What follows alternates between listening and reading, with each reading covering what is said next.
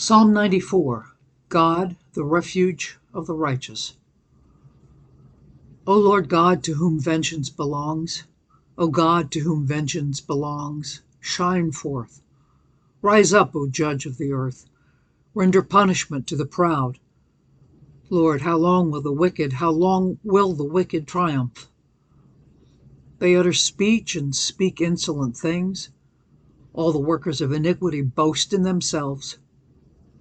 They break in pieces your people, O Lord, and afflict your heritage. They slay the widow and the stranger, and murder the fatherless. Yet they say, "The Lord does not see, nor does the God of Jacob understand." Understand, you senseless among the people, and you fools. When will you be wise?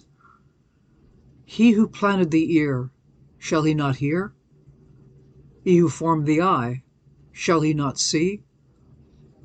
He who instructs the nations, shall he not correct? He who teaches man knowledge? The Lord knows the thoughts of man, that they are futile. Blessed is the man whom you instruct, O Lord, and teach out of your law, that you may give him rest from the days of adversity until the pit is dug for the wicked. For the Lord will not cast off his people, nor will he forsake his inheritance. But judgment will return to righteousness, and all the upright in heart will follow it.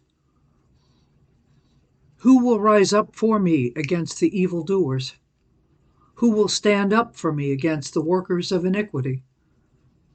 Unless the Lord had been my help, my soul would soon have settled in silence.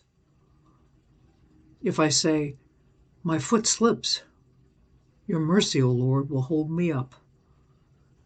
In the multitude of my anxieties within me, your comforts delight my soul. Shall the throne of iniquity, which devises evil by law, have fellowship with you? They gather together against the life of the righteous and condemn innocent blood.